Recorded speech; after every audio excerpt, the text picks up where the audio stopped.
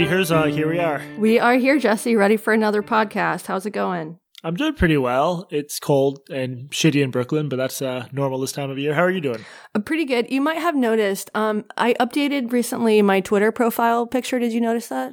Yeah, you look like a beautiful lady now. Not that you didn't look that way before, but even more so. Thank you, Jesse. Okay, so my new Twitter profile picture comes from our Reddit. Somebody, this username is FBSBSNS, so really rolls off the tongue, posted new photos of both you and I that have been through some sort of face app filter. And I would say that you look like you have adult onset microencephaly, or as I said on Twitter, it looks like they used forceps when they pulled you out of the womb. Like your head is just like smushed in this very weird way. But I look genuinely hot. I look like a Ukrainian supermodel. Like my name is Portia. I almost look like somebody that Donald Trump would brag about sexually assaulting. That's how hot I look. Do you agree? But you look cute. I don't know. Gorgeous. But wait, what is the algorithm exactly? Do we know what they did to you to make you look this way? Apparently this is called yazification. I don't understand what that is. I think what that's the scientific term. Yeah, I think what they did is they put us through an app that it's like the app for if you were a woman. So it's an app for males. Oh, so this is interesting. So it's like if you were a woman, this is what you exactly. So I put this as my Twitter profile picture because when I look at this picture, I see myself. Like for the first time, I understand what people say. This is who you have always been on the inside. This is who I have always been on the inside. I've always been Portia. And so oddly, like I thought that people would sort of respect my new identity as Portia. Oddly, people don't respect it at all. And like yesterday, I got a tweet from Alice Drager, friend of the pod, Alice Drager, and she said that she has to cover up my profile photo with her finger when she reads my tweets now. That's a bit much. And I've gotten like a lot of feedback like this. People being like, I can't, like, I'm reading your tweets in a new voice now. But I want people to respect that this is how I feel on the inside. And I don't want to make anybody uncomfortable.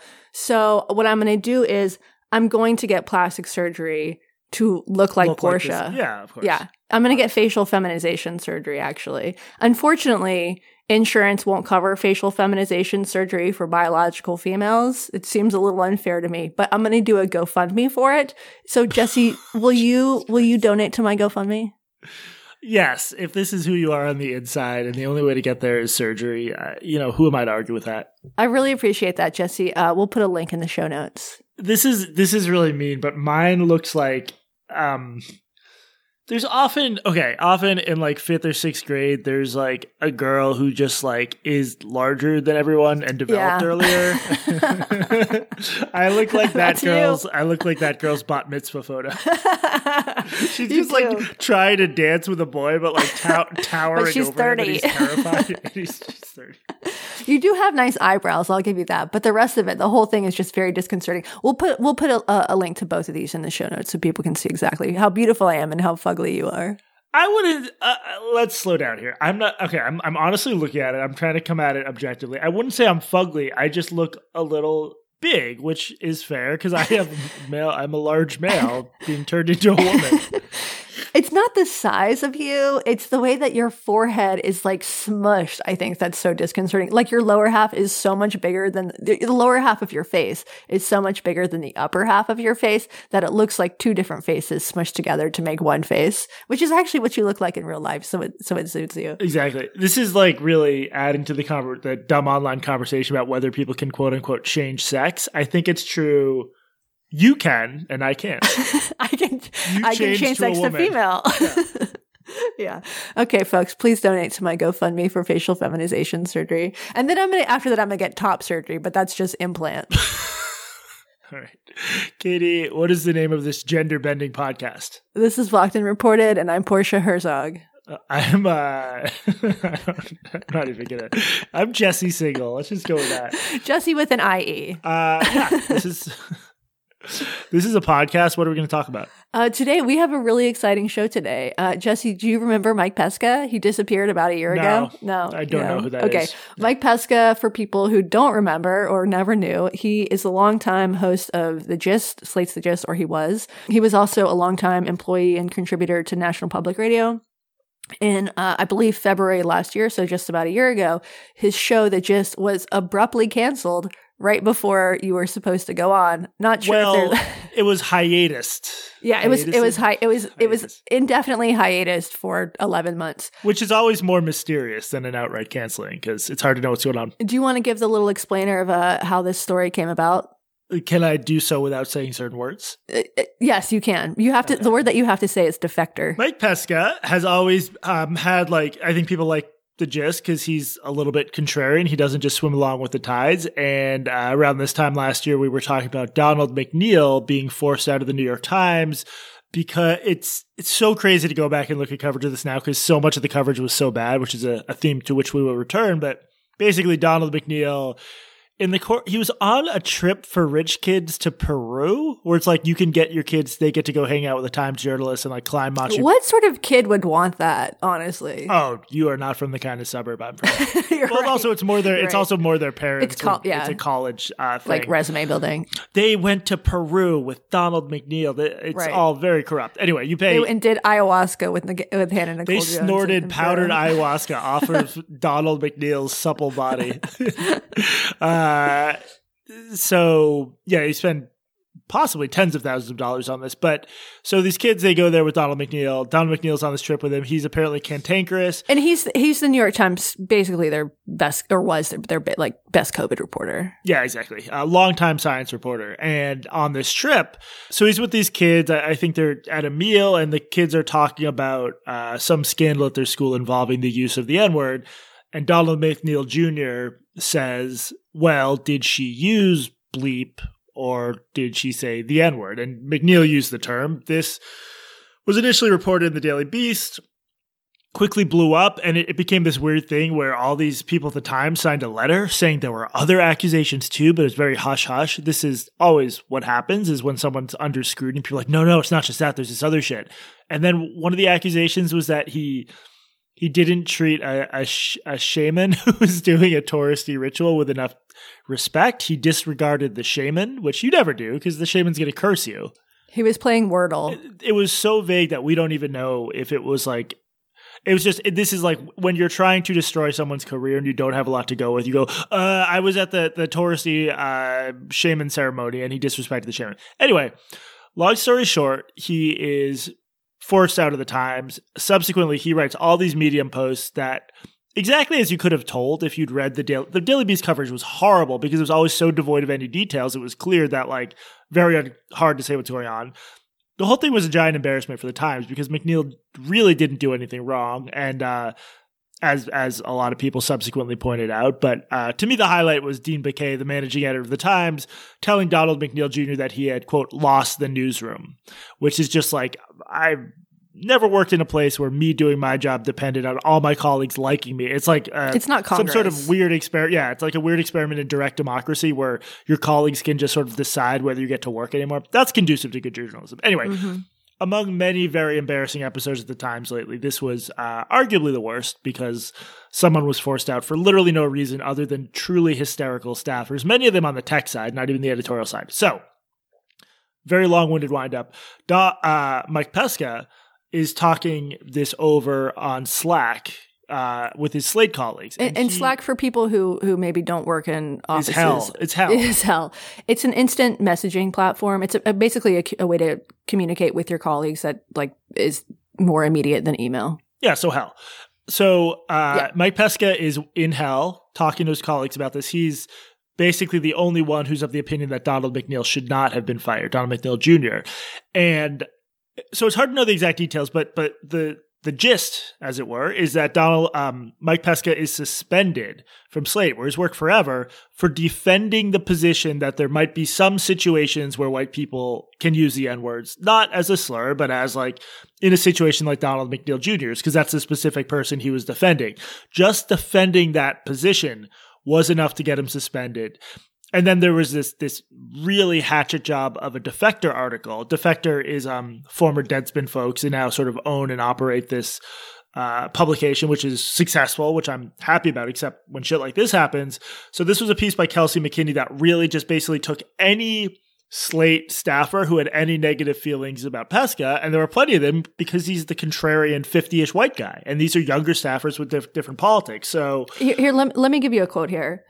I feel outraged, as Slate staffer told me when asked about Pesca's participation in the conversation. I cannot believe I had to watch him enthusiastically provoke people on whether or not it is appropriate to use a racist slur. Other Slate staffers that spoke to Defector expressed frustration and anger at Pesca's insistence on having that particular conversation. I don't want to be in a workplace where people feel emboldened to have this an argument. People's humanity is not an intellectual debate. He didn't start this conversation, by the way. He's just arguing a point that would have been a completely mainstream anodyne position about 3 years ago. This idea that he did something aggressive, the word harassment was used elsewhere in the piece, is just, it's ridiculous. And we need to call it out as such because this is what certain people in journalism do. They will take a conversation that 5 seconds ago was a normal conversation and you were allowed to express different opinions on it and say, no, you can't say that anymore. That's, borderline violence. So I think all you need to know about this piece is the last quote, which reads, "There are people who enable him to be who he is at work," one staffer told me. Oh my God. "The problem isn't simply that Mike Pesca is intellectually lazy and racist. The biggest problem is he's accountable to no one." So my theory, this is such an in journalism, you cannot just let one person anonymously tee off on another for no reason other than there's no evidence Pesca was racist. I think a lot of the Defector people are just straight up friends with the people at Slate who are anti-Pesca. I really think that's the case. I think I've mentioned this before, like in some of Vox's coverage, where you're coming pretty close to just giving anonymity to your friends or friends of friends and letting them tee off on someone they're trying to oust. It's just really shitty journalism. And yeah, that's the story we're going to tell today with a special guest. Let's bring in Mike Pesca. Mike Pesca, the one and only, thank you for joining us on Blocked and Reported. Well, thanks for having me, guys. It is good to hear your voice again. It's been a while. It really is. Yeah. I haven't actually talked in the last 11 months. I've been saving it up, so it's good to hear my voice too. Well, that was in your Slate contract that you're not allowed to say anything except when you have to maintain your voice. Right. And it was weird because I didn't know what would come out. I was thinking maybe something mellifluous, maybe I don't know, a baritone, the deep basso profundo. It's good. It's the regular voice. Kind of this Long Island-y thing going on. We should set the scene here. We had our assistant, Tracy Woodgrains, go over to your apartment, and he rolled you out of a closet in that Hannibal Lecter Silence of the Lambs thing, took out the ball gag, and then these are your first words. Well, first I told him, "Love your suit," but then it was exactly these words. Well, I think we have a lot to discuss. I mean, would you like to just sort of say what happened from your perspective to the best of your ability and within certain constraints? Yes, there is an agreement not to disclose all, but I can disclose much, and I'll really try to answer your questions as best I can. So and Mike, before you start, look, no racial slurs. This isn't that kind of show, okay? I'll try not to, but your Jewishness just comes through, and it's going to be really hard to. Locks boy, damn it! There I go. Okay, so anti-Asian is also fun. Israel's in Asia. Does that count? Yeah. Okay, so there was that incident with Donald McNeil, the New York Times reporter, who was in Peru on a Times-approved trip, and to get clarity to a high school girl's question, he uttered the racial slur, the big one. And I think it was dealt with from the reporting, somewhat misreporting in the Daily Beast that came out, but some facts came out that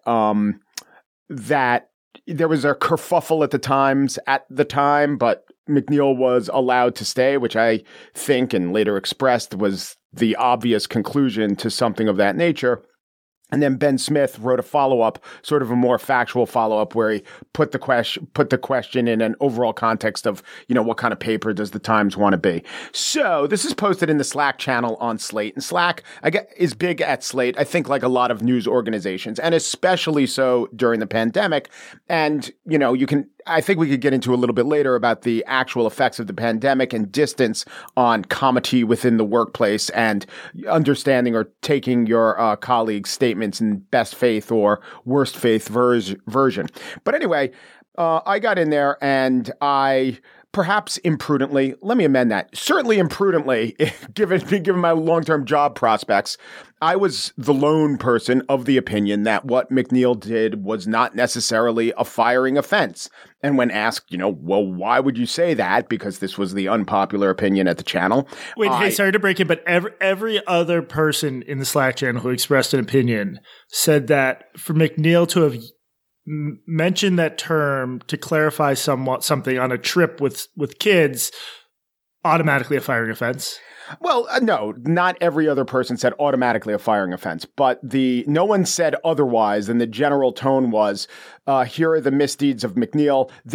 Some people, I suppose, were taking on faith the misreporting of the Daily Beast. So there were statements that he was said to have made denying that racism exists. I don't really remember, but I do remember that there was no one voicing the opinion that, look, guys, I don't think that no matter how horrible or offended that someone might be at this, I don't think given the bulk of the guy's career and what he's been doing and reporting during the pandemic, reporting that would come to earn him a Pulitzer Prize, I don't know that the punishment, if there is to be a punishment, is a firing offense. Well, how could you say that? And I explained, okay, so I think that, obviously this is the worst word in the language, but there is something called the use mentioned distinction. He obviously wasn't using the word as a slur. I linked to an article by John McWhorter. And the reason I did that was not only is McWhorter, and in 2019, he didn't have a Times column and didn't write his last two books, including one specifically about racism. But McWhorter is, of course, brilliant, I think, and a leading linguist and has been writing about this.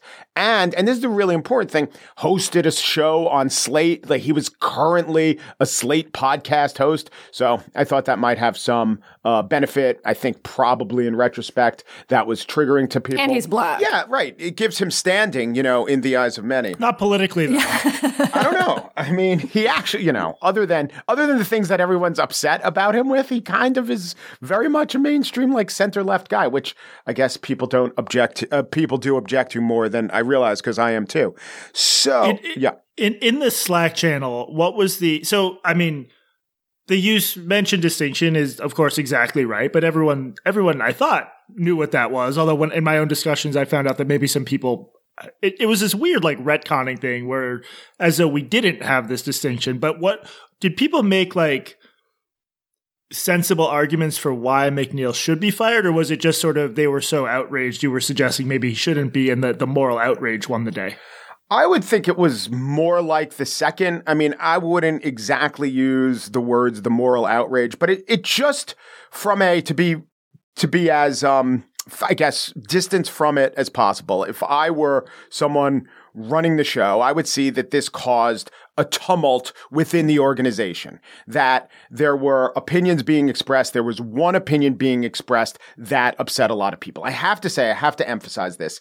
I was extremely careful, of course, never to use the actual word. I also made a point never to use the phrase the N-word, because I've heard that is triggering, just to say the N-word. And in fact, subsequently, there have been some high-profile stories of, say, a professor who wrote N -- on his blackboard, or maybe he handed it out in a sheet to a class as a hypothetical to consider a workplace violation. And this professor was, brought up on charges, suspended. He's a University of Illinois Chicago guy. Jesse Jackson calls for the guy's firing. So I was very careful not to use the words, not to use words that referred to the words. But you were thinking it and they could tell, right? Probably, yeah. I mean, I think we need a term. We need a term to refer to the N-word. Like the N abbreviation can refer to, quote, the N-word, which refers to the right. You should just blank a few times. Or just like the after M word. But you get N adjacent at that point. Yeah. So I understand some people are going to be mad at us joking about this. So I just want to break in with 15 seconds of earnestness, which is, this is a word that has had a horrible impact on the English language and our history. And the idea that people don't understand that there's a difference between talking about the word and its impact and hurling it as a slur, I have never been able to believe that. And that's why I think I'm less nice and diplomatic than you. And I just think some of this is just opportunism and trying to use it as a way to get rid of, I don't know. We'll get into that, I guess. I don't believe that people don't understand this difference is what I'm saying. One of the things that I've always done in my life is and Joe Biden taught me to do this, is not to question the motivation of others. He literally said that. He said that to Sarah Palin in a vice presidential debate. He was talking about Jesse Helms. So that may be true. I mean, there's a wide variety of human experience, and there are certainly some people who are opportunists. I also think it's probably true that some people, perhaps young people who were raised in a university system that emphasized harm and talked about, de-emphasized older ideas of resilience and talked about that, your right to actually feel offended by these things. Don't deny that. Anyway, I do think that it's quite possible that just being reminded of racism causes some people to get upset. And then there's the greater question of, what does the rest of the workplace do when some perhaps beloved colleagues or black colleagues get upset? I would say a majority white workplace, especially a, liberal organization, responds by sympathy. And I understand that. What you said, Jesse, about, obviously we know the history of the word. I treat the word extremely carefully. I try to treat all words carefully, especially when I put them on my show. If ever I was to consider putting this on my show, which has happened in the past, I 99% of the times decided not to do this and either say the N-word or just say, a slur. There was a time when there was a quote, when there was a debate within the show about whether to use it. And I'll get to what the findings of the investigation were. Oh, wait, there's an investigation. That's a tease. Come in for part 2. So what happens in the Slack channel is there's what I thought was a debate. And the reason Slate uses Slack has always been told it's to sharpen our opinions and to make our public-facing sentiments stronger, to stress test them. I also knew that Slack can be a time suck. Slack can be frustrating. Since Slack was introduced at Slate, I really pulled off it a lot. But this was an industry news channel, and there were many times in the past when the predominant opinion at Slate was one thing, and I wouldn't always get involved, but I would occasionally say, oh, God, okay, guys, I have a different opinion, and here's what it is, and I wouldn't be mad about it, but I'd state it. And then many occasions, those differing opinions not just turned out to be segments on my show. Sometimes I would invite other Slate writers on the show for a segment called Mike Debates Slate. Okay, that was a recurring segment on my show, all approved of. Well, the audience loved it and approved of by management. But sometimes management would literally say, write that as an article for our site. Everyone here seems to be applauding the fact that Amazon has been chased out of Queens. You differ, write that. Or no one here is excited by Bloomberg entering the race. I wouldn't say I was excited. I just noted that the guy had a lot of credentials, more so than anyone in the Democratic race. So I wrote that. Well, and just to be clear, this is really in the sort of lineage of Slate. This is the kind of publication Slate was. It was sort of a cousin of the New Republic, and that's the whole reason a Slate pitch it's often a derogatory term. The whole idea is like you can get opinions here that aren't predictable, and I do think you helped fill that niche there alongside some others. It sounds like you're saying you saw the weaknesses of Slack, but you really saw it as part of your job, or it had been at least strongly implied to you by management that the conversations that came out of there were good for your show and good for Slate. It was explicit. When you engage in a debate in Slack and then management says, that's great, write this as an article, that's an endorsement of the process as it's supposed to work and my role in it. And I always got the impression that my voice was valued by management. When I was hired, it was probably right within the overall gestalt of how Slate saw the world as the Democratic Party changed, America changed, Slate changed in terms of its the political mix of the people there. I was always valued for being able to state reasonable views of a more centrist nature, encouraged to do so. Those writings and those podcasts got really good results in terms of the audience. But, they saw this thing as of a different category because I don't think whenever I wrote about Amazon, anyone got so upset. And in 2020, when these things happened, they felt they had to somehow address the fact that people were upset. They had a lot of had a lot of choices, and I could tell you what happened next. Yeah, and this is my fault. I keep interjecting. But so at what point does the Slack stuff get serious? Do you realize this is could pose a serious threat to your status at Slate? I enjoy the interjections because, for me, if you live the life. Yeah, well, maybe not all, Mr. Ornithologists. No, but what I'm saying is you have to understand that for me, this has been a geyser, a fire hose of of what happened to me, but also the criticism or potential criticism or having to guess what people's objections are. And I've always had the orientation. I mean, this is foolish. This is not how it works. But if you carefully explain yourself, you won't win people over, but they at least can understand your side, right? I'm laughing because I've been through so many iterations in the last 5 years of, look, if I just explain what I actually think, maybe they'll disagree, but no way they could hate me for that. Yeah. Or that the people that hate you will be, there's always a portion of the people that hate you, but the institutions that you respect will look at the whole interaction as, well, Jesse did the right thing. He tried to explain it. Or Mike did the right thing. That's what we're trying to do, some sort of productive discourse. Well, and Mike, you also brought this onto your show, and I was a regular listener to The Gist, and you often had your colleagues come onto the show to debate you, and which I always thought was one of the more brilliant aspects of the show. You did this, I think, at least for me, most memorably after Jesse's Atlantic piece about trans kids came on, and you had a robust and very interesting debate with some of your colleagues. And so clearly that was part of your ethos, but how did that sort of impulse to debate, that desire to debate, how did that go over with your colleagues? Not upper management, but your actual colleagues. Yeah.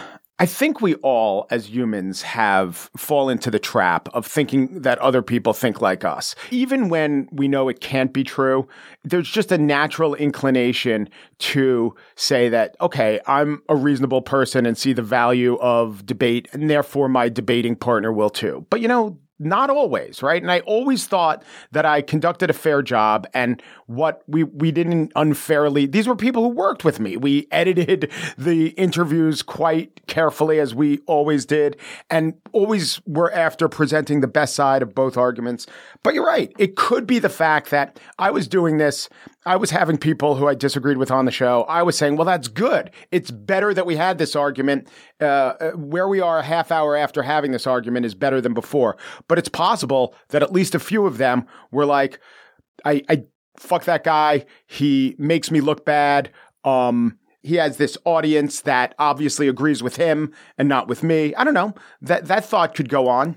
Yeah, I mean, the response to that, if somebody doesn't want to debate you, I'm sure that they were allowed to say, no, I don't want to come on your show. Yeah, of course. No one was, I didn't even, I didn't sense that anyone was bullied into coming on the show. I think some of it might have been they don't like to look bad, but there's also, in the last 5 years, the idea of even having an open debate or discussion, there's a large and increasing number of issues where the mere suggestion there could be any other side to it is seen as tantamount to bigotry or harm. And I think 5 or 6 or 7 years ago, I thought that was an exaggeration or was restricted to college campuses. But I think you see a lot of it creeping into mainstream outlets. So there could be a sense in which the ground shifted under your show and your sort of, for lack of a better term, classically liberal approach. And suddenly you have younger colleagues who just don't recognize that as valid. Yeah. And that is why both sides has become an epithet, right? That's why, you both sides did. I mean, both sides should not necessarily be the ideal, especially when there is more than two sides or less than two sides. But you can't insult someone. Well, you can, but there is a paucity of logic in saying, you both sides did, and then having the audience nod. You told the whole story? How dare you? Yeah. Okay, so let's get back to what happened. What Jesse was saying. I think this came to be regarded as one of those things that there can be no debate on, or that a significant portion, some portion of the people who were in that channel or who were reading those comments thought that, we can't have someone taking this stance. Were these all writers, or were there, like we've seen it at places like the New York Times? There was a piece a while ago about how it was the tech side was really involved in these debates about content. Was it all writers, staff writers, or content people, or was it all people coming from all over the company? It was from, I think, all over the company. They all did separate. Yeah, I think it was from all over the company, but not all over the company. People who weren't writers were included. Yeah. And did anybody jump in and defend you or defend your position at all? No. And were there people who were, you think, silent but did agree with you? Yes. This is true. This is one thing that people don't realize. Every single one of these internal blowups at a news organization that I have some inside knowledge of, and I think Katie will agree with me on this, there are always people who want to defend the person, but the temperature in the Slack rooms where most of this goes down those are the smart people. The ones who don't say anything. Yeah. No, that's what I'm saying. It gives a completely distorted view of how popular the position is. And I think I wish managers would account for that. And I don't know, maybe they did in this case, but I know so many situations where a lot of people were alarmed by what was going on. But I mean, the other thing, Mike, is it must have surprised you that this, even expressing the view that the word can be used sometimes was now an unsayable opinion, given how many times Slate had done that exact same thing. That is part of my calculation, not just Slate, but the entire media world that I worked in, and I realized things were changing, but there are rules, there are practices, I thought of it like this. By uttering the word or writing the word, is it a violation of rules? Is it a violation of actual practice? Is it a violation of ethics? Is it a violation of morality? And I kind of tick no to all those boxes. Now, I guess some people who objected would tick yes to it's immoral. It's immoral for a white person to ever say this word in any circumstances. And then, because like we talked about, I'm pretty stupid, I would say, well, I could offer some counter examples. And then maybe even the person who said in any circumstances would say, well, okay, if you're playing documentary footage, or well, okay, if you're quoting a court document. So usually people find that there's always an exception. There was an article written about this incident and me and Donald McNeil by Margaret Sullivan of the Washington Post. Oh yeah, I remember that one. And she came, the headline was, "It is never okay to say it." And to buttress her point, she quoted Nicole Hannah-Jones. By the way, that is the order of her name, Katie. Yes, Katie. She quoted Nicole Hannah-Jones as saying, "Look, white people should know," I don't have the quote in front of me, but white people should know you don't say this. This is just not said. There are maybe some exceptions of if you're giving a speech or in an academic context, but you don't say it. There are exceptions, to which I would add, in some cases, in journalism, some cases in nonfiction book writing. And there you have it. And there you have the exceptions. And there you have pretty much all I was saying. And I wasn't saying it was okay for McNeil to utter the word. I wasn't endorsing him or defending him or saying, as was later, interpreter reported, we should have the right to say the word. I was just saying that it's not a firing offense. There's a continuum of offense, and I didn't think that the guy should be fired for it. Well, and I think it's also a lot of people got the wrong impression that you actually mentioned the word within this debate, and you didn't, as you said, you didn't say the word. So you were essentially this whole thing was over an argument that you made, not even the word itself. Yes. So I went back at the time this was happening. I searched the word. I typed it into the browser of Slate.com. I have to admit to that. But I covered my eyes with the blindfold so I wouldn't have to see it. And then I looked up how many times this word had been used on Slate. There are 404 different articles as of yesterday. I searched again yesterday, that include the word, including 3 from 2021, 9 in 2020. Some of your former colleagues, Tom Skoka used it in 6 articles, Mark Joseph Stern in 3, Ben Mathis Lilly in 18 different articles. And that's articles, so that doesn't even include incidents. And so this idea that you made some unsayable argument is directly refuted by the pages of the fucking magazine that you worked in. Well, I think my saying yes would probably be against the NDA, but I can't say no to that. What you're saying. Luckily, you included in the NDA clause the double reverse back clause. You can just nod vigorously. Mm-hmm. I can't say you're wrong, Katie. I can't say you're wrong. I literally can't say you're wrong. Okay, so can you tell us, did you bring up this particular argument within this debate on Slack? No. I think I may have mentioned something. I don't think I did, actually, as I think about it. I guess what I should have said was something like that. But see how stupid I am? I'm still saying I should have said, no, I should have said nothing. It is clear that I just should have said nothing if what I wanted to do was keep my job at this organization. Yeah. Okay. So what happens? So you have this debate on Slack, and then what happens after that? Well, it gets shut down and... Wait, shut down in terms of did a manager come in and say, stop talking about this? No, the entire company Slack shut down the platform. No Slack can bust Yes, not Slate Slack, just Slack itself. People, do you remember the great Slack outage? That was because of me. There was the tripwire was pulled. It's like an Amtrak in the old Dennis Miller joke. Great. We got stuck on the tracks because Gus thought he saw a squirrel. That was me. I was that squirrel. It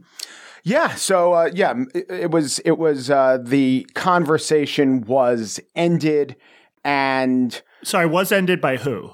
By management. Management stepped in to say, we're stopping this. They just swooped in and were like, this is too fraught a conversation to have. Yes. By the way, I think that's prudent at that point. You have a company to run, and you don't want Slack to overwhelm things. And I think if I were management, I would say this needs to be taking place between the principals involved, me and my managers. Maybe we talk to some of the staffers. This is no longer a debate that we're going to be having because obviously the effects are too big. Yeah. And Mike, what was your mental and emotional state at this? And I ask because I've been, the one person on a Slack channel making some unpopular argument. And for me, it can get, it's not like you're being yelled at in person, but there is this sort of sense of oh shit, this is bad. I can't remember my mental state at that time. I will say that I've been in that situation before and I've never felt any emotion other than even if the discussion is, let's say, heated or, quite a disagreement, it's nothing other than will eventually be productive. I mean, a Slack discussion probably will be useless, but the point is to be productive, to have something that could result in a good argument. So that's how I always thought of it. So you still felt this way? I probably thought when I was kind of surprised. I didn't know if anyone would come out support me, but when the disagreement seemed to be, overwhelming, I took note of that and I didn't change my tone. Someone in the channel said, explain yourself. And so I did. And then other people in the channel said, this is entirely unacceptable. And some of them were people I knew and were friends with. And I tried to at one point I made, personal joke about the sports team he liked. And then another point I made a reference of not acknowledging the other person's points. Hey, look, maybe you're right. I am just telling you what I think. I'm certainly conceding that your view on this could be right. Okay, so what happens then? The conversation gets shut down and then what? Well, this is where I probably can't go through every single thing that Slate did, but I can tell you that the conversation gets shut down on, I think, a Monday. I do a couple shows, and then they tell me I'm suspended indefinitely. And then they tell me this was Friday. I was an hour before I was going to do an interview. And in fact, the interview was with Mike Richards, who is about to be the new host of Jeopardy! And I was just looking at my questions for him. They would have been really good questions. It would have been great to have that interview out there. It would have been like, is this an audition for you or an audition for other people? Yeah. Anyway. And when they suspended you, what did they say you'd been suspended for? Don't know if they clarified that. Don't know if they listed a charge. But it led to an investigation was conducted. During this investigation, I guess they brought in anyone who, well, I don't know. The upshot of this investigation, which was odd, and from my perspective, it was an odd experience. And I never really felt threatened by the investigation itself, but you never know. An investigation into you could turn out in ways that you don't expect. And did they interview you as part of the investigation? Yes.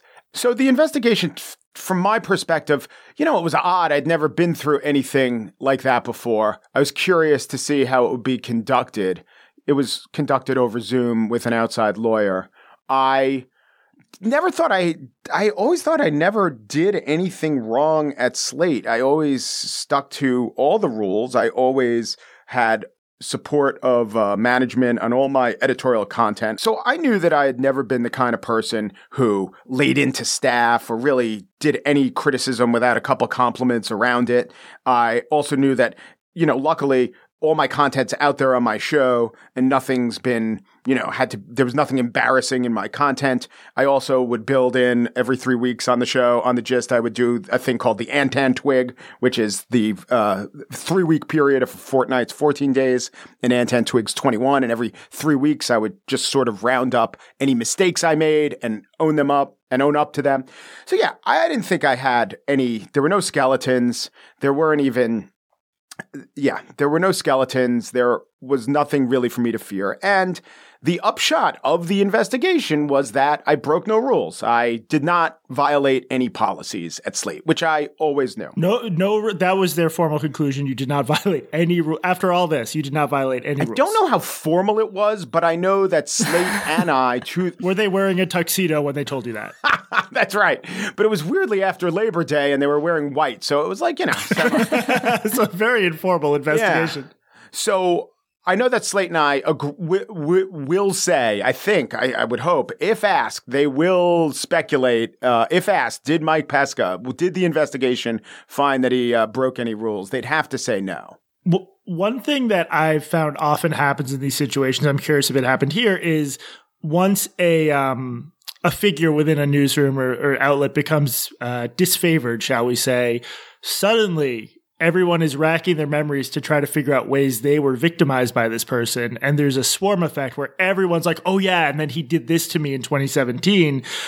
Did you experience anything like that? Right. So there was no he did this to me. There were no personal allegations, I don't think. But, and all I know is what the investigator asked me about. But there was some discussion of, did you have this opinion? Did you say that? Did you express this opinion in an edit meeting? And the answer was almost always yes. And the further answer was, I said it on the show. I can refer you to the tape. So if you have so they're asking you about literally in this disciplinary investigation, they're asking you about your political opinions, including opinions you've expressed publicly. They're not asked. They didn't say, I want to know about your political opinions. They said, did you have this opinion on, I don't know. Non-binary pronouns, would that be one of them? Yes. Did you do a riff on how the word they is not going to replace he and she in the language, right? And I did. It wasn't that it shouldn't. It was that I looked at how language works, and I think that it's unlikely that there'll be a huge they pronoun and he and she will be assigned to the dustbin of history.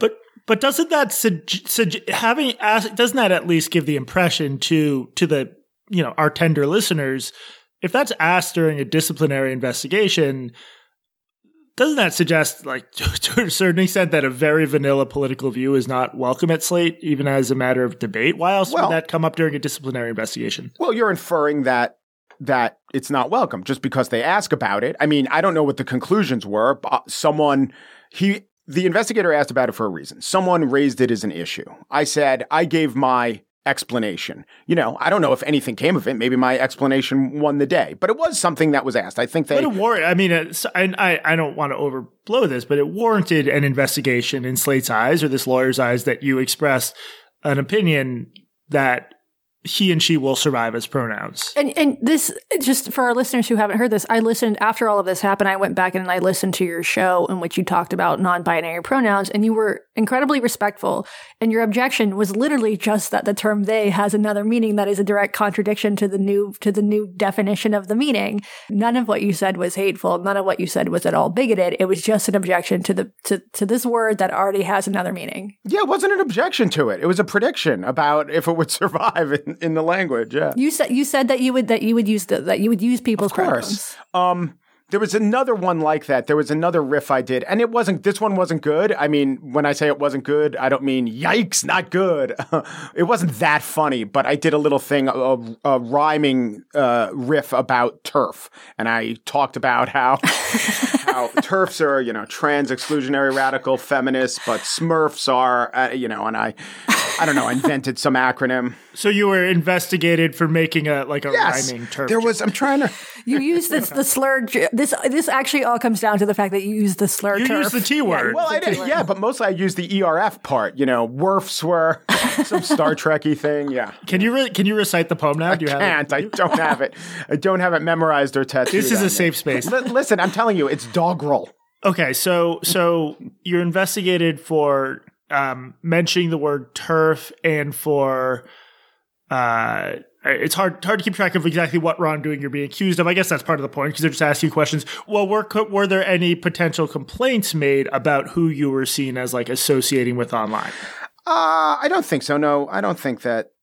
No, that didn't happen. But what was this part of the complaints against you? Like for instance, you had me guest host your show when you were on vacation. Did people bring up the people that you had guest host or the guests that you invited onto your show as part of the complaints against you?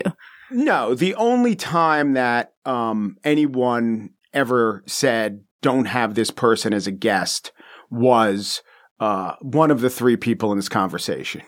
And Katie, you guest hosted. I was on the show. So, yes, and I was on the show every day. What year was that? Katie, when did you guest host The Gist? I guest hosted in, I think, 2019, probably. The answer is 2019, probably. So, that would have been, things worked out for me. Here I am talking into an Amazon box with a mic in it, so I can't complain. But that would have been a big deal for me in 2019 to be able to host The Gist. That's sad to me that I guess I would just argue that if my views are viewed as so outside the mainstream that I can't guest host something at Slate. I'm not sure where that leaves Slate. I don't know. Well, it's also weird because my views are much more radical. Yeah, you actually than hate yours. marginalized people in a way where all of them. That's really, I don't know, man. There's a lot going on in mainstream journalism I don't like. I'm glad I don't have to. Well, it's easy for me to say I'm glad I'm not a part of it when I was, they said I couldn't be a part of it. But I just can't imagine navigating these sorts of people who have such a insular view of what can and can't be allowed to be uttered. Yeah. I think that, as you know, I asked you to be a guest. And when my show was canceled, you were scheduled to be a guest. That's right. I think that's actually how we found out because Jesse was Jesse. Oh, I was just about to go on. Yeah. You were just about to go on, and you had gotten an email from the producer saying that your interview was canceled, and I think you emailed Mike, and your email bounced back. Yeah. Yes, I remember this now. And so this was to talk about my book, not any of the more controversial stuff. And I sort of thought when the interview was canceled that some 25-year-old at Slate had been offended. It turned out it wasn't a big deal. You'd just been fired. So, not fired. But yeah, suspended. I'm sorry. That's also important. You were not fired. You made a mutual agreement with Slate to part ways and take The Gist. But you were suspended. Yeah, I was suspended. And you couldn't have realistically ever worked there again. And were you suspended with pay or without pay? A little of both. So a little, we're going to give you a little money and a little not money. It was more structured than that from an HR perspective, right. But there was unpaid suspension. We're going to give you exposure and experience instead of right. It's like a gig at the Comedy Cellar. Sorry, no $10. Yeah. But this is who I am. To be extremely fair. No one said don't interview Jesse. No one, to my knowledge, said don't interview Jesse about his book. You were scheduled to be interviewed by me about his book. People really, really didn't mess with the content of my show. And when they didn't mess with it, but in the cases they did, it was usually because I initiated the conversation. And I welcome the feedback. And I also welcome the feedback with my staffers. In fact, I couldn't do the show without discussing the issues I talked about, sometimes beforehand. Potentially incendiary conversations, especially given current sensibilities. But I always valued bouncing ideas off them and discussing ideas.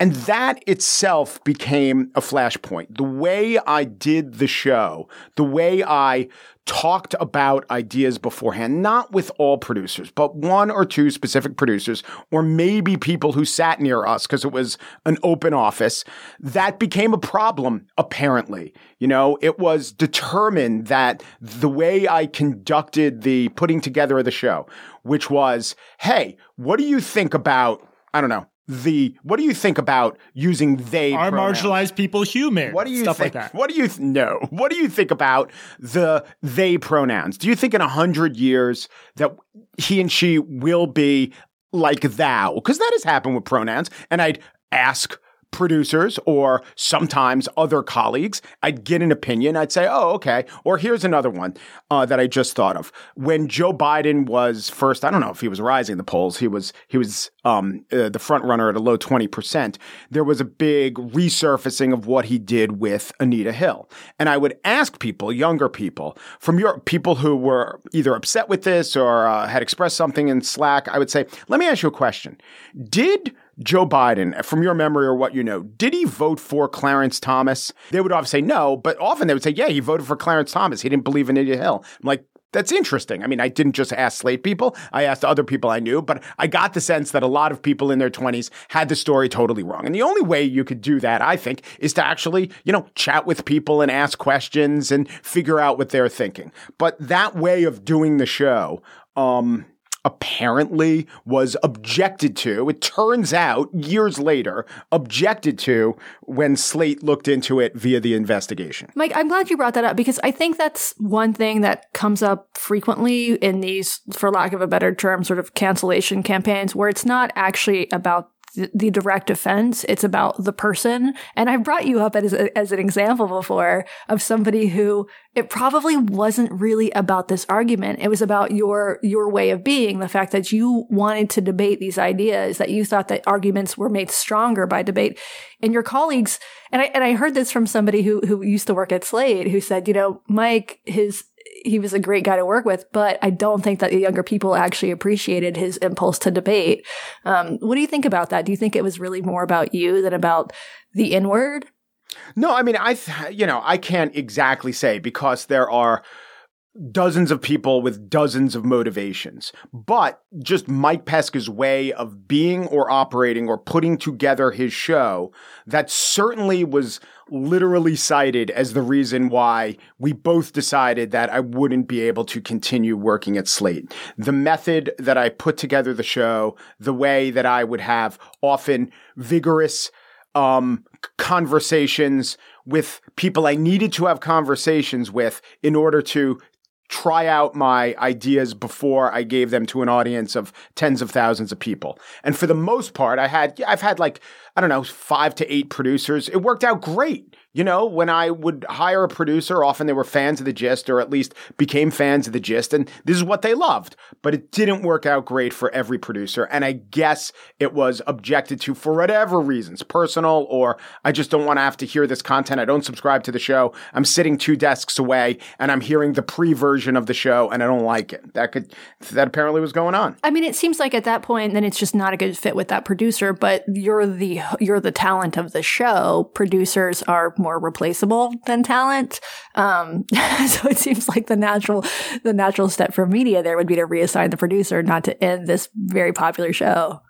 Yeah. Or you could, I don't know, kiss a bat in Wuhan, create a pandemic, and then everyone would work remotely and then no one would have to overhear anything they didn't like. True. But one of the claims that was reported, and I can't remember who originally reported this, was that you recorded a segment for The Gist on the N-word, and you said the word in one recording, then had a conversation presumably with your producer about whether or not to actually say the word. You decided not to use that take, so you didn't say the word in the recording in the episode that went out on air. So is that true?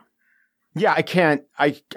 There's nothing that was reported, I think, in the New York Times and the Washington Post, and I won't say that they're getting that wrong. No. Okay, so if this was a conversation, so presumably you're in a studio, it's just you and your producer, you have this conversation, it's on a server somewhere that you said the word, but it never makes it to air. How did that become common knowledge within the institution?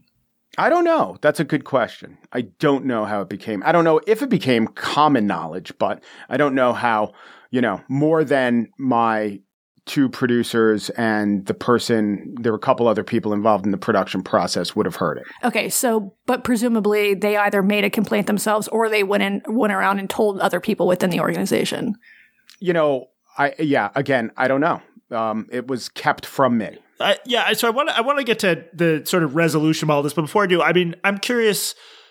This idea that we should talk through issues, that people disagree about stuff, a lot of Americans feel that way, and it's given rise to some very popular intellectual properties, including your show.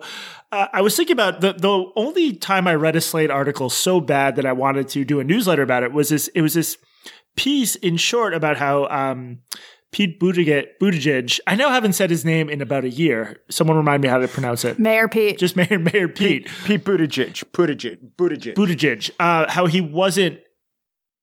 The piece denied saying this, but it said basically he wasn't gay enough. He didn't talk enough about being oppressed. He wears khakis. He's a normie. And it was just a piece that was very hard to understand unless you have a very particular ideology about how, quote unquote, marginalized people are supposed to talk about how oppressed they are and how they're struggling, even though Mayor Pete has not really struggled by any definition. And that, to me, was the direction Slate was going. And has been. And this was by Christina Cauterucci. I wasn't going to say her name, but if we have to. It was by Christina Cauterucci. Yeah, that's not a name. You don't need to repeat it. Christina Cauterucci. It was a completely unreadable piece, but a very of-the-moment piece. And what's interesting to me is Slate is moving in that direction.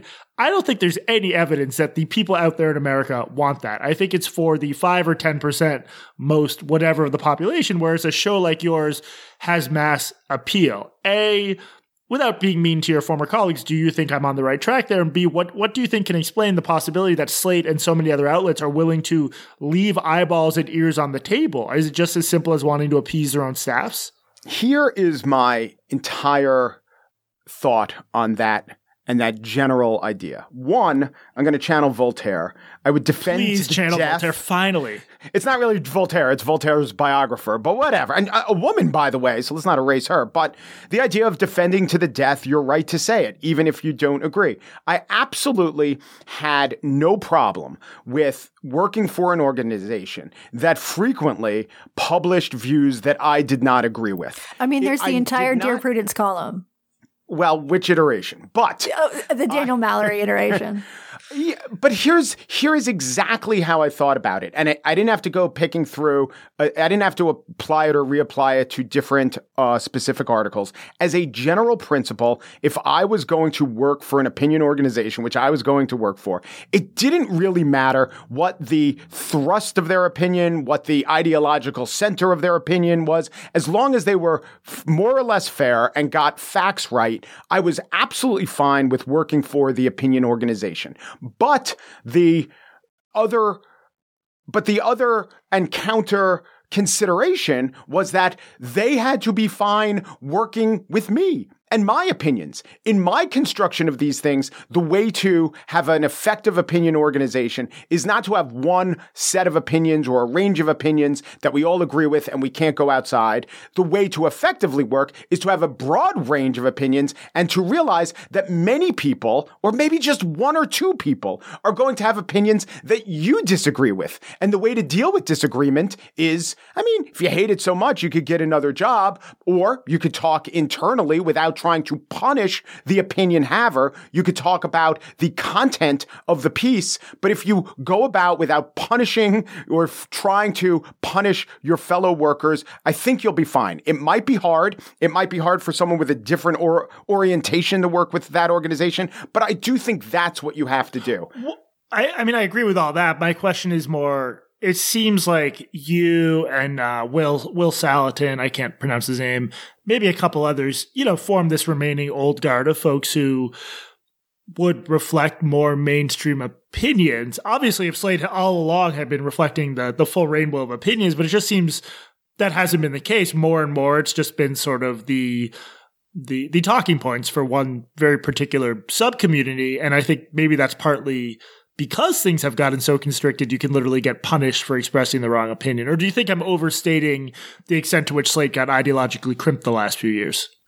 You might be right. I would be more comfortable talking about it, in terms of Vox or some other organization. But I do think that there is it wasn't so much what the opinions were, what the ideologies of the writers were when I was hired in 2014, when Slate was started 20 something years ago. What matters is the conception of unacceptable opinions. And, it's maybe a little bit hard because there is a gray area and there are opinions that are unacceptable, and Slate should not engage in Holocaust denial. And I'd even say that there are some versions of opinions that are fairly mainstream that an organization could say, we're not trafficking in that. I'm not talking about QAnon. I'm not talking about Trump stealing the election. But if Slate wants to, if a magazine, I wouldn't have drummed out Kevin Williamson. I really like that guy.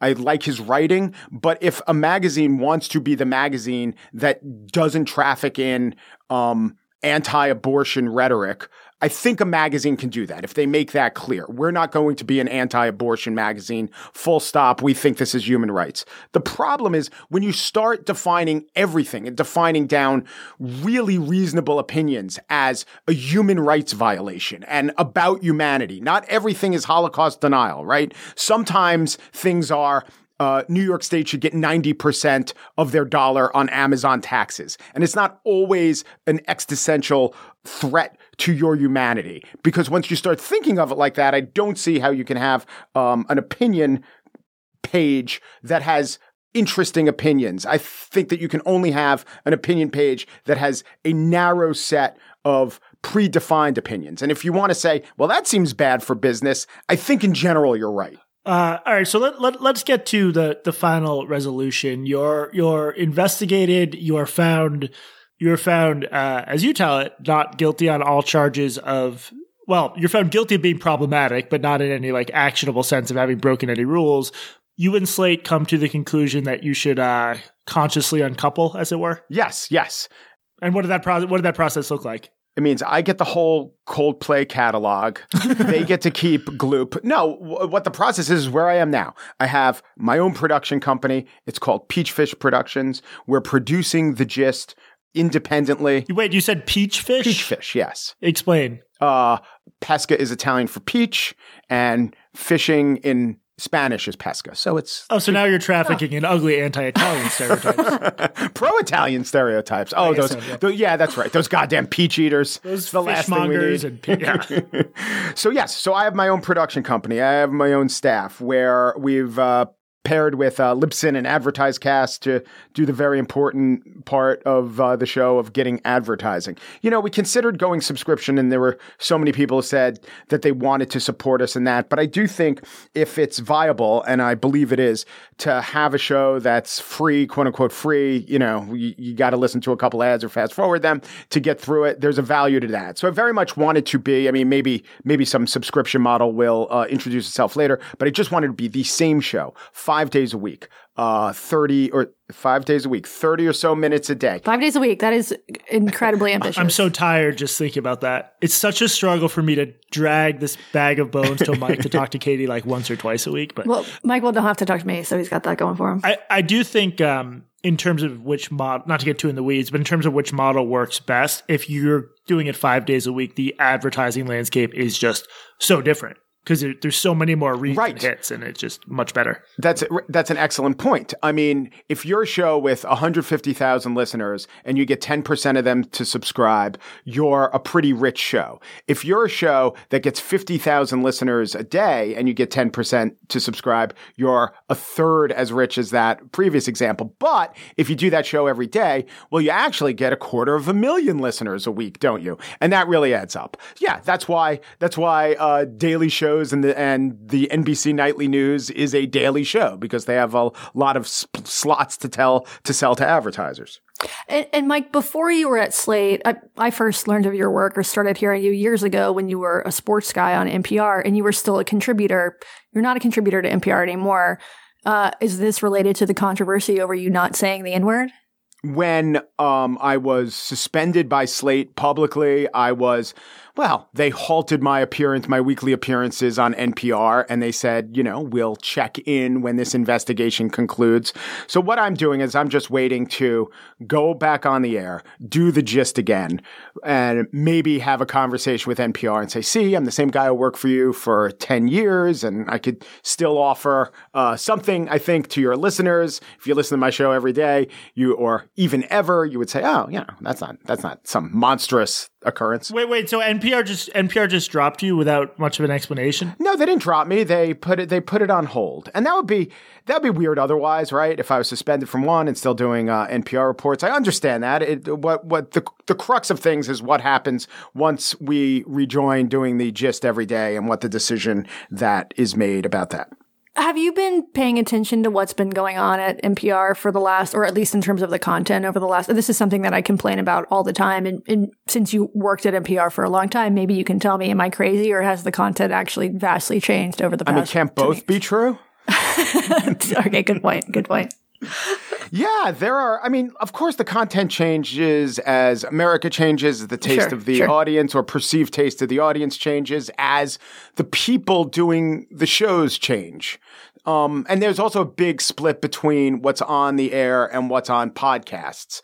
And actually, the on-air podcast split did cause a lot of the friction why many of the hosts left, which I know you talked about, hosts of color. But I think you read the Folk and Flick report. It really nailed it. It was the authoritative piece, which was about there are all these exciting opportunities to host a podcast. If you're one of the main people who host one of their big tentpole radio shows, maybe you are jealous of those opportunities. I left NPR. I forgot whose piece it was. I'm going to try to remember. No, I can't. I saw coverage of this where they talked about the people leaving, in this case, the hosts of marginalized groups leaving, who were so stifled and so stymied and felt they weren't given a voice. Well, read the coverage around my leaving NPR and going to Slate full time. That's the exact complaint. I was not allowed to be close to myself. I had a lot of things to say that just didn't fit within what NPR was doing. It's pretty rigid, pretty sclerotic, has been for years. Also wonderful in a lot of ways. And, authoritative on the big issues, I would say. And do you think that they will find a place for you again now when your show is back on the air? I hope so, but I have no idea. A lot of it does depend on taste and dynamics. I know that I delivered for them good radio for the 5 minutes a week, or, back when I was working for the 30 minutes a week that I was doing pieces. Yeah, you're being, I think, more generous than I would be. The fact that you were investigated, I guess that would look weird that you're being investigated by Slate if they had continued to employ you as a contributor. That said, even reading the reporting of this, you clearly, to me, you just so clearly didn't do anything wrong. You weren't even accused of using the word. You were accused of making an argument, a good argument, the same argument that, for instance, I made on this show. There was nothing, controversial about the idea that somebody, at least obviously there was, but I don't think there should be anything controversial about the idea that somebody shouldn't be fired from their job for mentioning the existence of a word. Yes, but I don't expect major media organizations to be brave. I expect them to be careful. I expect them to be prudent. I expect them to be a lot of things. But brave. We don't necessarily want bravery, which is not to say cowardice, right? I would just call it prudence, and we'll see what happens. And what can people expect from the new gist? Is it going to be the old gist? Yeah, and that was really important to me. That's really what I want it to be, which is I'm going to come back with a week's worth of shows, and from day one, you'll be like, oh, this was almost like nothing happened. There'll be a couple references. I won't not talk about the past, but there'll be a couple references in the early weeks about maybe what went on. We'll see how satisfied the audience is with that. I'd just rather not dwell on it. I'd rather not be, like one of these people who was canceled and drummed out of journalism and then started a show called Block the Road. Sorry. No, I'd rather have my beat be, if I can, the whole world and everything it was before. Though, to be earnest in a way that's not in keeping with the show, I do think what you guys do is both very valuable and very entertaining. Thank you. If you do want to go the IDW route, there's some faculty openings at the University of Austin you might want to investigate. Also, Toronto. I hear Toronto has a new position. Oh, yeah. Yeah. Mike, you have a very good attitude about all of this. And I'm wondering if, and maybe that's just your personality, that you're sort of an upbeat guy. Did you ever have a sort of, dark night of the soul moment? Was this difficult for you, and have you come past it, or were you sort of, the chipper Mike Pesca the entire time? There were dark nights, and Christopher Nolan was not involved, so the narrative wasn't as clear as you'd like to be. No, there were dark nights, and what it was, I would sleep for like 2 hours and then wake up, and the mind was spinning, and what the problem was is I didn't exactly know what I was defending myself against, right? I didn't know. So I'm a public figure. I understand that people don't want to listen to someone they think is racist or someone they think is, not who he presents himself to be in public. And so I was thinking, okay, but what is the argument? What is the counter argument? Tell me what the charge is, and then I could tell you what the counter argument is. And so maybe I'd read something like the Margaret Sullivan piece. I'm like, well, this seems threadbare. Is this really what I have to argue against? Or I'd read and mostly ignore comments, the comment section of a piece that ran where they quoted a lot of Slate people off the record. And most of them were in favor of me, but some of them really got things wrong. So if you don't know exactly what the ask is, if you don't know exactly what the charges against you are, it's very hard to rebut them and know what to say and know what the strategy is. So, that kept me up. I have this thing called anandamide, which is the bliss molecule. I know Jesse doesn't have it, but I'm not anxious. No. I don't feel anxiety. Do you know about it, Jesse? Is this a real thing? You ever hear of it? No, I just remember we talked about this the one time we met in person. By the way, you took me to a bar with an excellent grilled cheese sandwich. You're still getting over that, I'm still thinking about the grilled cheese sandwich. He has the grilled cheese molecule. Okay, what is this thing? And how do I get it? No, he's just like a happy-go-lucky guy in a way us miserable fucks never will be. And it's just all how you're born. Is this a real biological, yes. like a genetic thing? Really? It's called the bliss gene. And just as people can be, wired for depression, there are some people who, and they found it because they know that like marijuana needs a receptor. Anyway, they back engineered it and they found this thing. I think that most of the experts hate the name the bliss molecule, but how it shows up is people like me. And by the way, I've never had a genetic test. It's just like every one of the factors of people who have it applies to me. I don't feel anxiety like normal people do. And I didn't realize this until I was in my 40s, which is not to say I don't worry about things. I just told you about worrying things. But when things aren't in my control, wait, I had a breakthrough. Maybe the reason that I was worrying about things was that they weren't in my control and that there was a question about it. Interesting. So I worry or I think about things if I have a big task to do the next day, if I have a big speech to give or a big interview, right? If I have a big interview and maybe it's tense or maybe it's just high stakes, I'll often think about it. So maybe I'll, have these thoughts racing in my head as I go to sleep and when I wake up. But I generally don't dwell on things that are out of my control. I just really don't worry about them. Maybe I don't have the bliss molecule. Maybe I have privilege. But anyway. But anyway, yeah, because I have this, I'm generally, to your question, I've tried to be upbeat, but it's been really tough. It's the worst, I would say it's the worst 11 months of my life. I got married 5 weeks before my suspension. It's been extremely hard on my wife, who's the CEO of my company, and I couldn't reconstruct my life without her. So yeah, and I've talked to a lot of other people who've been through this, and most of them have been through it worse than I have. Some of them actually did something quote unquote wrong. I don't know if it's worse on people who did something wrong or people who really feel that they've been misunderstood. Can I, as the guy without the bliss molecule, and because you're too nice to say any of this, or I don't think you actually think any of this, I'm disgusted how these campaigns go down, and I think your colleagues' behavior ranged from cowardice to just being really shitty people to try to destroy a colleague's reputation, career like this when you have to know deep down they haven't really done anything wrong. It really permanently damaged Slate's reputation in my eyes even more. And I hope people leave. Some people will just take their money to you and the new venture, their ears to you. I'm always torn on this. I want people to have jobs in journalism, but certain institutions are becoming complete basket cases, and I think it's truly toxic. And I'm sorry you went through this, but I'm glad you have the bliss molecule. Well, thanks, man. And Mike, one more question before we go. I know that John McWhorter, he said something publicly about this, and then he ended up, leaving Slate as well. I'm not sure if there was a correlation there. Did other people from within the organization publicly speak up, or was it all sort of back channels? Sorry, man. Like, I hate that this is happening to you, but I have to cover my own neck or whatever. With McWhorter, definitely correlation, if not causation, I would say. Interesting. That's awesome. I hope they lost him because of that. Yeah. And he's doing pretty fucking well without Slate. Yeah. He's been very supportive of me. A lot of people have. I mean, Jacob Weisberg, gave a great quote to the New York Times, and he means it. People are understand. There's a number of ways that people deal with it. So the direct answer to your point is there is no current Slate employee who has gone on the record and saying, actually, I stand by this guy.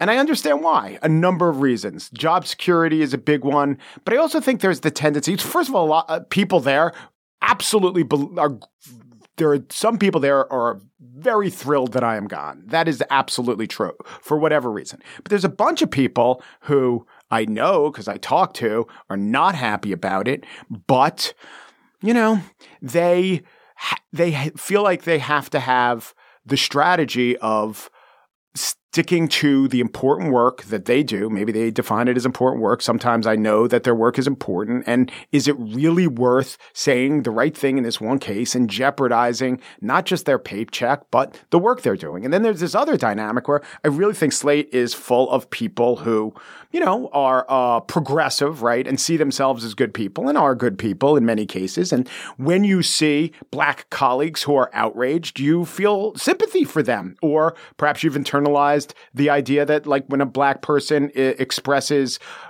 grief or harm or an emotion, it's not for me as a white person to question that. That's a dynamic that's going on. I think people want to be good people. And so how they define being good people in a moment where so much high emotion and accusations are swirling is to back off a little bit and not get in the way and not back up the cause of all the tumult that's, causing their organization to be put in a precarious position. I will say, like, even though I just ranted about this, in practice, asking, someone who's 40 or 50 or 60 who has a mortgage and a family and one of the few good remaining jobs with benefits in journalism to do the right thing in the moment when an institution is going a little bit crazy, that's actually hard to do in practice. And I do think it takes a lot of courage. So it's easy for me to rant about them, but you're asking people to really put themselves at risk. And the difference between having a good job in journalism and not having one is profound and life-changing. I know this. If someone else was the Mike Pesca in this situation, I would have said something. I would have at least raised the issue of process, fairness, what's the charge. I mean, you did. That's why you got fired. That's you did right. That for Donald McNeil. I think that there's proof. Exactly. If I was someone else involved in whatever discussion or whatever public-private discussion Slate was having about me, and I knew the dynamic was, Mike Pesca is on the chopping block because he stuck up for Don McNeil. What's the incentive for me to stand up for Mike Pesca? It seems to be the axe all the way down, and I would be pretty stupid to slip my neck in front of it. Okay, so the moral is don't defend people. Don't do what's right. Lean into it. Don't you understand? The moral is have the right opinion. Yes. Don't you get it? Yeah, have you learned nothing? Have the right opinion. I have not learned that. I definitely have not learned anything.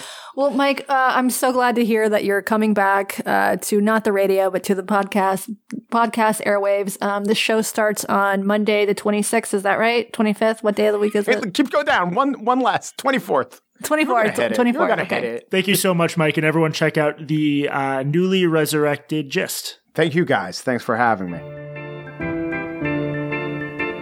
All right, so that was Mike. What did you think of his sort of approach to this controversy? He is so fucking cheery. I do not understand it. I fucking hate him. So I also wonder if this bliss molecule that he maybe apparently has, if it also in some ways puts him in danger because he lacks the anxiety that would maybe tell normal neurotic people like you and I, like, oh, danger, danger, danger, danger.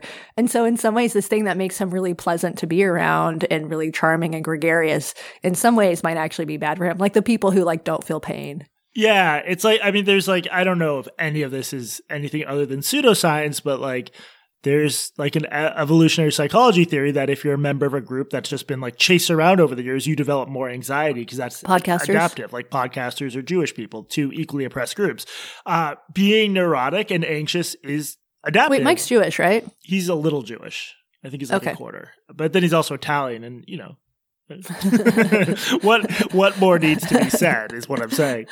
No, but my point is I think there's something to that idea that if you're not anxious, you might not have the same self-preservation instinct because you're like, oh, it'll work out. I'll be able to talk my way out of this. Yeah, and that clearly, I think that probably worked for much of Mike's career, and that moment has just passed. But I'm really thrilled that he was able to take his show back, and he doesn't, one thing that's great about this is that he doesn't have to start from scratch. He gets his old feed, he gets his old subscribers, a lot of whom I'm sure are going to be absolutely thrilled to hear from him. And I'm thrilled as well. I'm really glad that this worked out for him.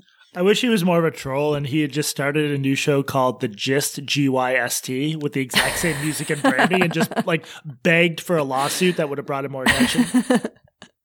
That's your move, Jesse. You don't have the bliss molecule. I have the You have the troll molecule. Troll, it's just shaped like a little troll.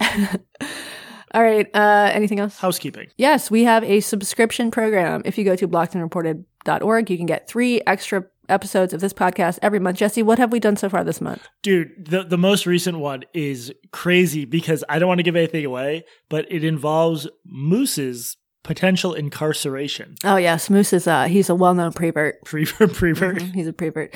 We did one show on Moose's sexual degeneracy, and then we did another show on, what was our first one on? Well, the degeneracy one, we also talked about the New York Times and youth gender transition, which is a new subject for us. Yeah, I've never talked about that one before. And what was the other one? I need you to reach back into your memory here. Oh, we did the Lindsay Ellis thing, which is a really good controversy. Oh, yeah, that was a good one. So if you guys want to join us, that's blockedandreported.org. There's a great and growing community over there. You have access to our comment sections, which is, it's actually very interesting. Yeah. You said actually. Why are you surprised by that? Why would it be interesting? For the internet. All right, so that's housekeeping. Oh, yeah, we also have merch at blockedandreported.org. Just click on merch. Buy yourself a tote or a mug or a shirt. This has been Blocked and Reported. I'm Jesse Singal, and remember, if you defend Mike Pesca for defending Donald McNeil Jr., you should be fired too. And I'm Katie Herzog, and also remember, please support my GoFundMe to transition to a hot woman.